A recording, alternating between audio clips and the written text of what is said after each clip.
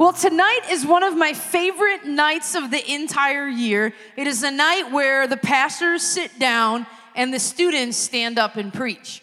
And so this is a big deal for us around here. In case you're kind of newer and you're still getting to know 4640 and our culture and our vision, when you look around, it looks a lot like a rec center. There's cool, crazy stuff to do, right?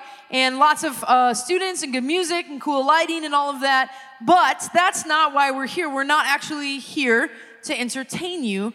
Our goal as pastors here at 4640 is to pass the baton to you so that the race of faith continues to be run by the next generation. That's why we come. That's why Blue Team comes, the adults come and serve. Our goal isn't just let's have a fun night in a drug, alcohol-free environment. The goal is how can what we say in our sermons, or how can what we do on the platform in terms of leading worship, how can that provoke faith in you? So that 5 years from now, 10 years from now, 50 years from now, you are still loving Jesus, serving Jesus, clear on who he is, wanting to read, study, and know the Bible, wanting to be a part of a faith community or a church family. That's the goal.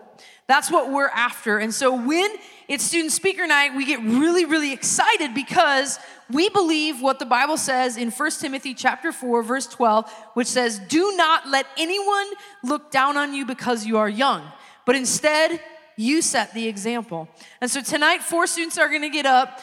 Your fellow peers going to high school in the Grand Valley, get up and talk about how God has impacted their life, how their life circumstances, how God showed himself faithful, and how they believe that the truth is that Jesus is the Savior of the world. This isn't pastors talking, this is 15-year-old students talking. And I hope that as they talk, that it will kind of spark something in you. That you'll listen to that and you'll go, wow, they have a passion that I used to have, but it's faded away and I want to fix that. Or maybe as they say something, you'll go, wow, they could walk in faith through that difficult situation, then I can walk in faith through my difficult situation. I hope they'll inspire you. I know they'll inspire you, and I hope that you'll take to heart what they're saying, what they're talking about, and it'll impact you in a deep way. So tonight's first student speaker is Jason Miller. One of my favorite memories of Jason Miller was Halloween. When he was in elementary school, he chose to dress up as our lead pastor, Pastor Hooper, wear a bald cap and a suit as like a 3rd or 4th grader. It was pretty epic. So I'm excited to hear what Jason has to say to you tonight. My friends, my fellow Generationese, they call us the lost generation. I was in desperation 2019. It was 10:20 in the morning. I heard this, and God revealed what the millennials or any prior generation might call us. I've kind of been pondering and thinking about what this might mean and what effect it has on our generation, but most importantly, why would they call us that? Why would they call us that? I believe it's because they only see the world breaking us or the world breaking around us, not the shepherd carrying us or us getting closer. Now, I never pulled much more from the parable I'm about to tell you after about the 100th time of hearing it. But I can remember very vividly the Lord revealing things to me through this parable, and I started to write it down right away. It was this parable that Jesus said in Luke 15, 4-6. If a man has 100 sheep and one of them gets lost, what will he do? Won't he leave the 99 others in the wilderness and go search for the one that is lost until he finds it? And when he has found it, he will joyfully carry it home on his shoulders.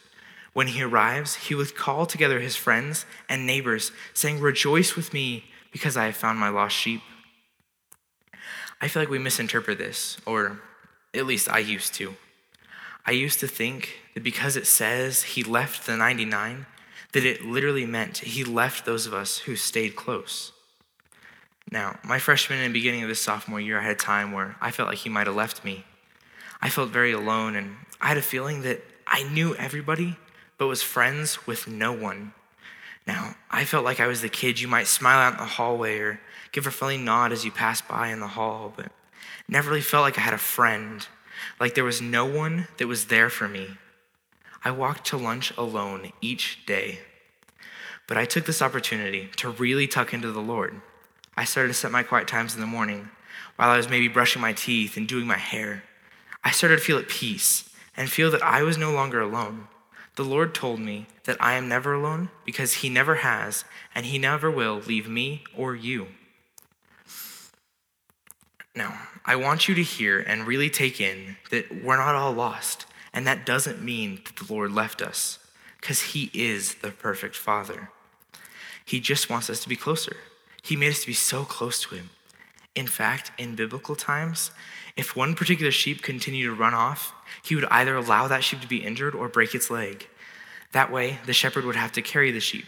After the healing process, that sheep would become one of the closest to the shepherd. Now, don't get me wrong, I'm not saying the Lord's literally going to break your leg. He might allow us to go through a tough time occasionally or allow us to feel far from him, so we have to run back and we have to be carried by the Good Shepherd. We can feel lost in many things. For example, we could feel lost in our schoolwork. Now, I'm not sure about you guys, but I feel as if the schoolwork and the standards we are put under are sometimes so overwhelming. However, the Lord is right there with us. He doesn't want us to fail. We could also feel lost in our social life, as if we might not be able to make any friends. But God is the provider and will provide with the right people in our lives. Maybe we feel lost in our faith. Maybe we just hit a point where we don't know how to advance, or we feel a disconnect from God. Now, this could look different for everybody in here. It might feel like a disconnect because of sin, or because you think he's mad at us. Let me tell you, he's not. No matter what it is, just remember, no matter how far you stray or how long you stay, the Lord will always find you and is always with you, because he is the perfect shepherd and we are his sheep. Now, you might be asking yourself, how can I grow close to the Lord? I believe there are many things we can do to live out being closer to God in order to not feel lost, in order to break the label of loss that is placed on our generation, and to fulfill what the Lord is doing in our lives. Like I said, we can do one of many things. We could make a set time to read our Bible regularly. We could spend more time one-on-one with the Lord, like in your car ride to school or when you're brushing your teeth. You could even just actually listen to the words of a worship song. Most of those are straight out of Scripture. You should have an open conversation with the Lord, just like your text conversation with your best friend. It's open all day, right? We should have an open conversation with the Lord all day, simply because he is the one who made us. He is our best friend. He is the perfect Father. The Lord is our Good Shepherd.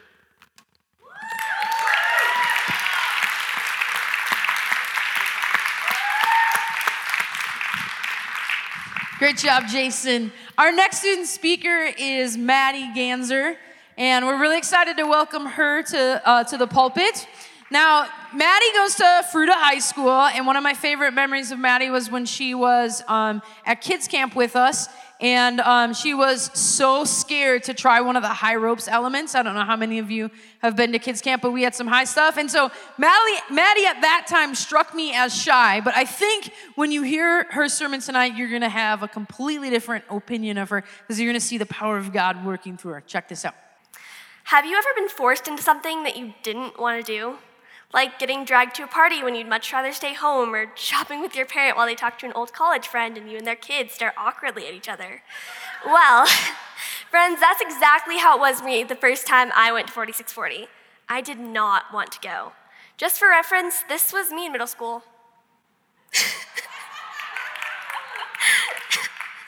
So this poster, it took me 3 days.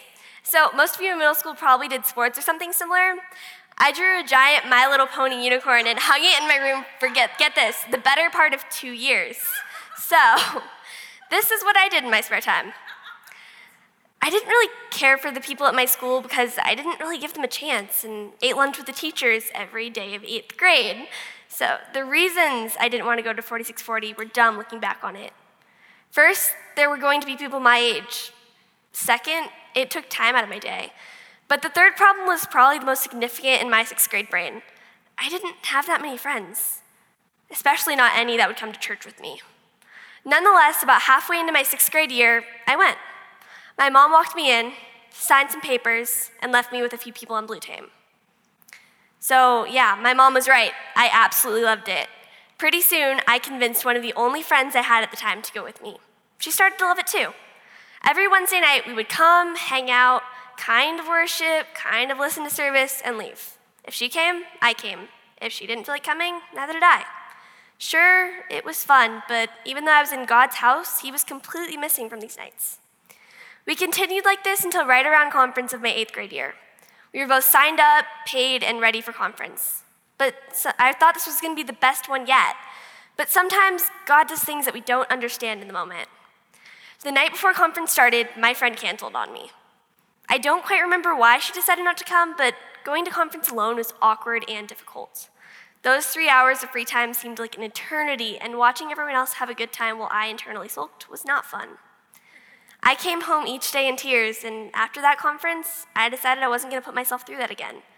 I completely stopped coming to 4640 in the fall of 8th grade and didn't come back for another year, only because of the rejection I felt from my friend.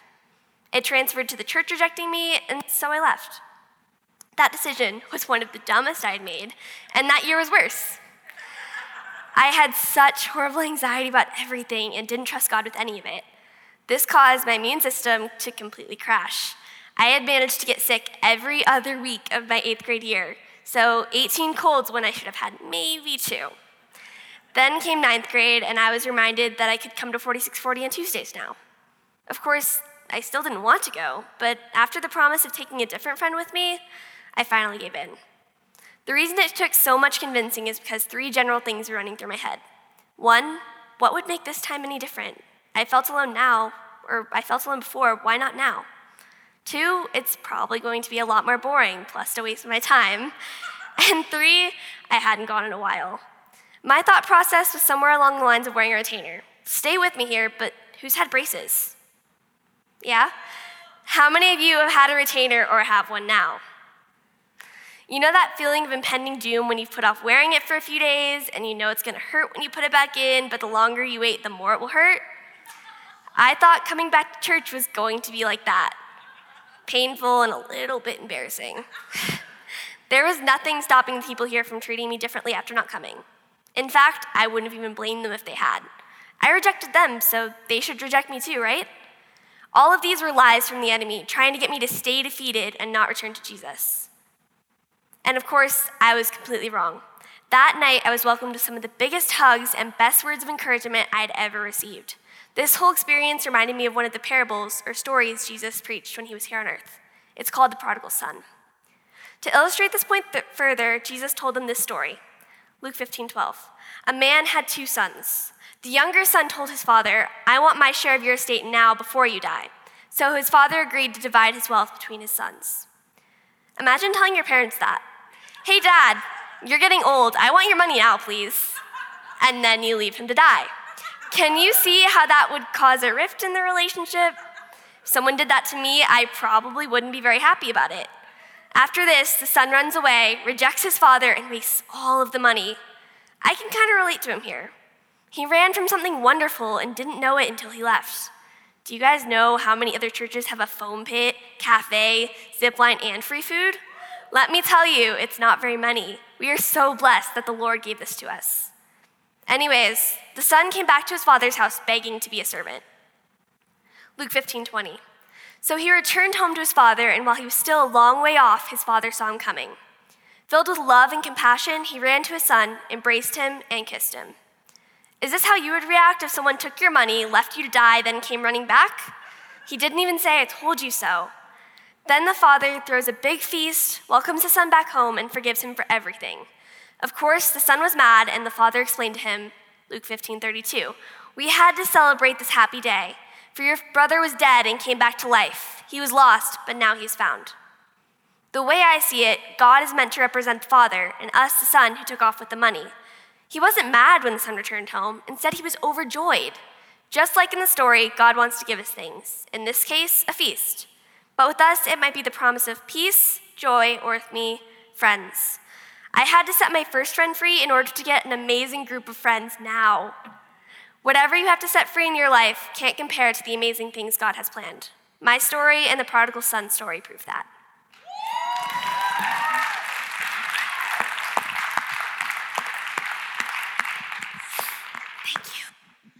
Good stuff, Maddie. That was so good. All right, our next speaker is Jacob Lucero. He's been around for a long, long time. You probably seen him dancing up a storm for Jesus down front. This kid has so much passion for God. He has props for this sermon, so you know it's going to be really, really good. Everybody give it up for Jacob. It's on. All right. I love the holiday season. Seriously, October through December are just the best time of the year, in my opinion. Each month is just holiday after holiday. Free candy on Halloween, food and family on Thanksgiving, and most of all, Christmas. I love Christmas. Every year I get too excited, I usually don't even sleep the night before. It's just that exciting for me. Now, not every Christmas has been amazing. There was one that really changed my life. One Christmas morning, after presents were said and done, my mom received a call that would shake us all really badly. My brother, who at the time lived in Denver, had been stabbed the night before and was currently in the hospital, severely injured. My entire family was shaken. Christmas dinner was canceled, and my parents and one of my brothers, who had come home to spend the holidays with us, left to go see him in Denver, while I stayed home with my grandpa because I was too scared. When life takes a sudden turn from good to terrible, it's easy to forget where God is in all of this. And that left me to wonder, where is God in all of this chaos? In situations like the one I was in, it can be hard to see past the problem. It can be hard to see where God is in all of that chaos. They call personal struggles darkness for a reason. You can't see past it. So how are we supposed to see past the darkness? How do we look past it and see where God is in all of this? Obviously, the first place to turn for the answer would be God's word.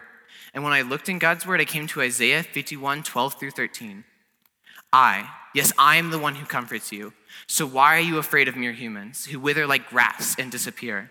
Yet you have forgotten the Lord, your creator, the one who stretched out the sky like a canopy and laid the foundations of the earth. Will you remain in constant dread of human oppressors? Will you continue to fear the anger of your enemies? Where is their fear and anger now? It is gone.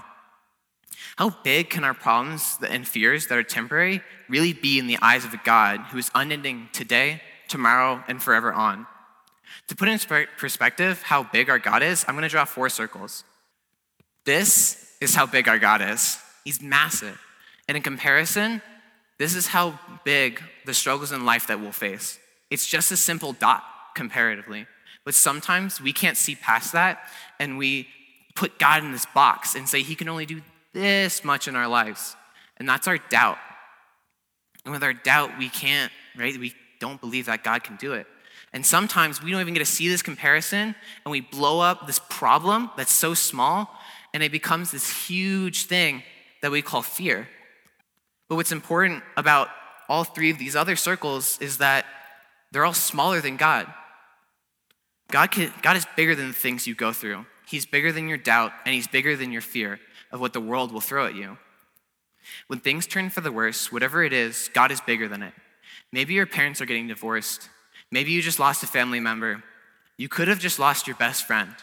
Whatever it is, God is bigger than it. Ephesians 6:10 says, a final word, be strong in the Lord and his mighty power. When trials and adversity, hurt and heartbreak come your way, stand firm. Tuck into God and his mighty power.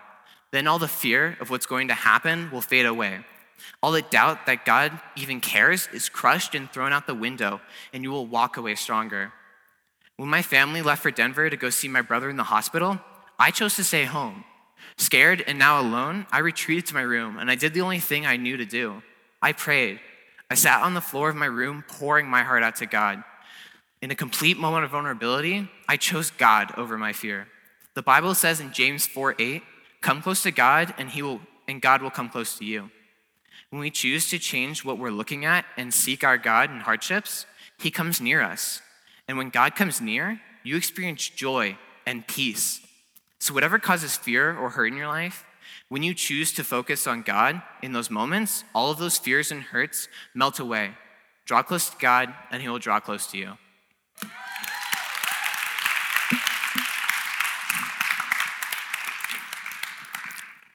Good stuff, Jacob. It's so true. The Bible is always truth.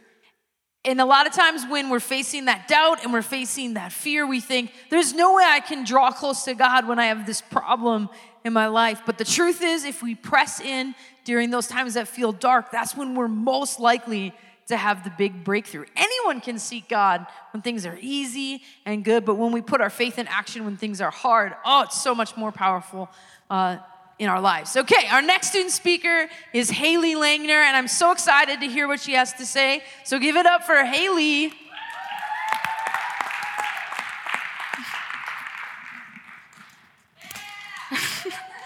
Is my mic on? Okay, cool. Alrighty. Okay. When I was about halfway through my 7th grade year, my parents got divorced. It was really hard for me to see that my family, that I thought was so perfect and special, could be torn apart so quickly like that. All the countless custody battles, heartbreak, moving, and overall sadness nearly took over. Both of my parents are and were very jealous of their time with my sister and I. It was really exhausting that on top of all that mental trauma we went through, it's difficult when both your parents want to use every second of the time they have with you. And now, almost 4 years later, it's still hard sometimes.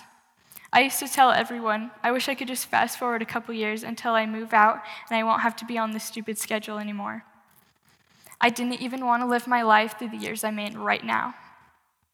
I know a lot of you in here have gone through a similar situation, and I'm so sorry for that. But I'll tell you one thing. I 100% guarantee that I would not have gotten through it without my best friend, Jesus.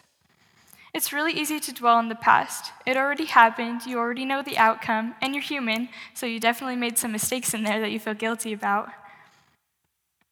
And you know, you can learn from the past, and it doesn't help you, though, if you're trying to move forward. Isaiah 43 says to forget the former things. Do not dwell on the past, for God is making a way in the wilderness and streams in the wasteland. God is taking your past troubles and turning your future into something bright and brilliant.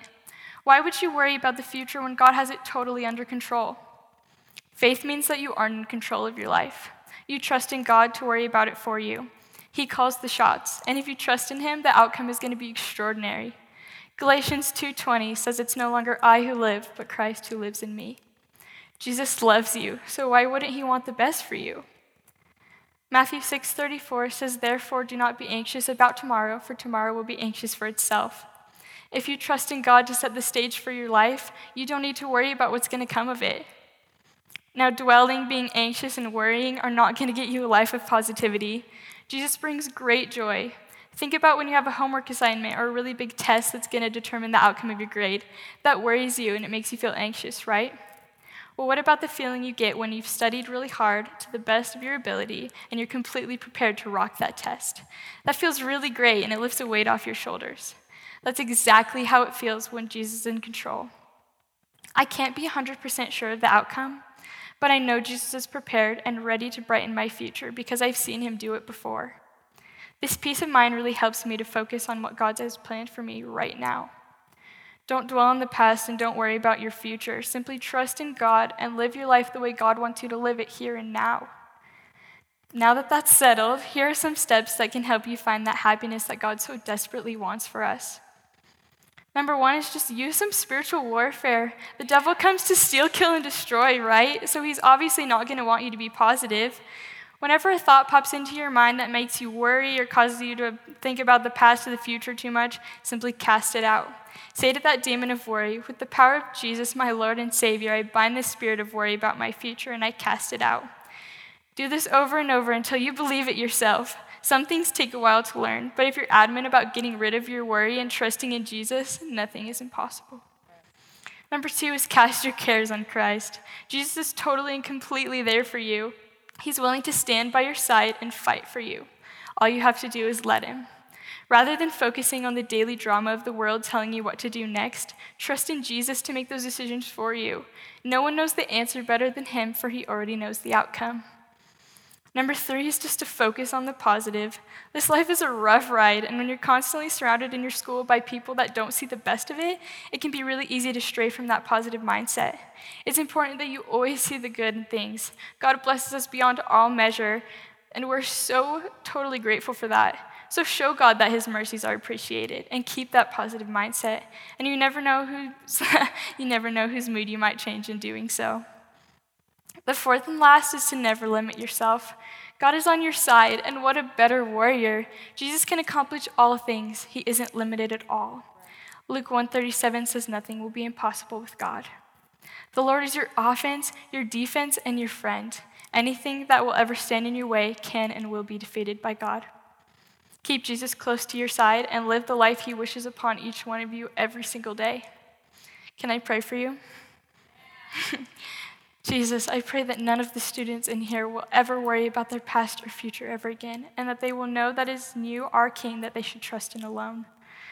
They will never lose sight of your glory and your want for their life, Jesus. Amen.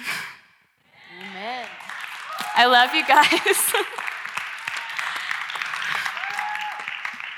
Oh, so good. That's some good preaching tonight, you guys.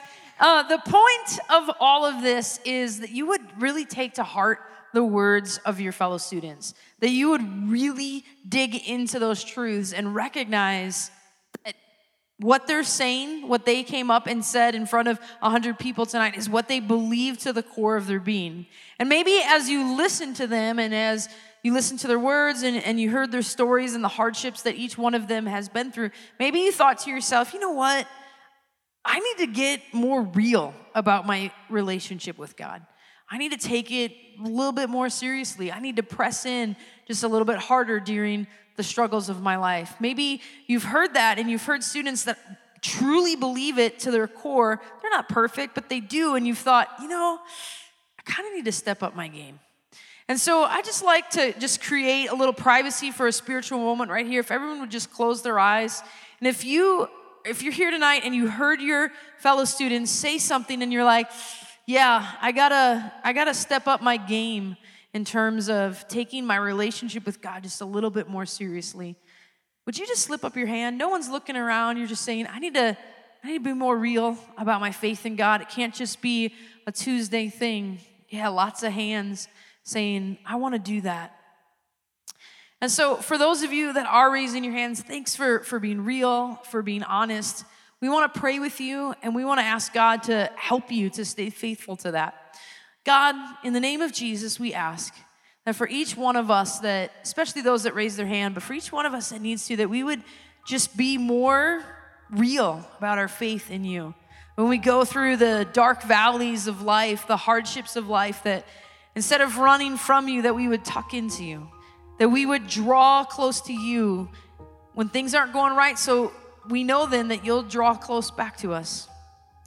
Jesus, we don't want to just make you a Tuesday thing. We don't just want to hang with you when it's convenient socially or when we're at church. We really want to get to know you. And God, we pray for those who've raised their hand tonight and meant to in their hearts. God, we ask that you would give them a closeness, that you would help them to develop a hunger for spiritual things, that when they open the Bible or their Bible app, that they would understand you like never before, that they would begin to hear your voice, that they would begin to tuck into you, that you would show them a way out of the fear and the doubt that they're living in, that you would show them a way out of the hardship that they're standing under.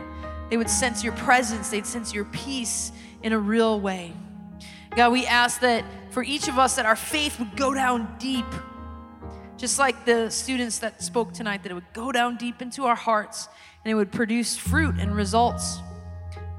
God, we pray that you would bless us, that you would keep us safe, that you would draw us into your presence. And we thank you that even when we were messing up, even when we were running away from you, that you never left us, you never forsook us, you never ran away from us back, but you just kept running towards us. And we're so grateful for that. We thank you that that's the kind of God that you are, and we love you.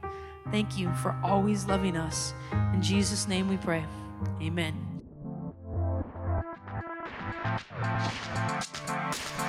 Thanks for listening to the 4640 Student Center podcast. For more information on what's happening in 4640, you can check us out on social media and at our website, 4640gj.com. Service times are Tuesday and Wednesday nights. Hope to see you there.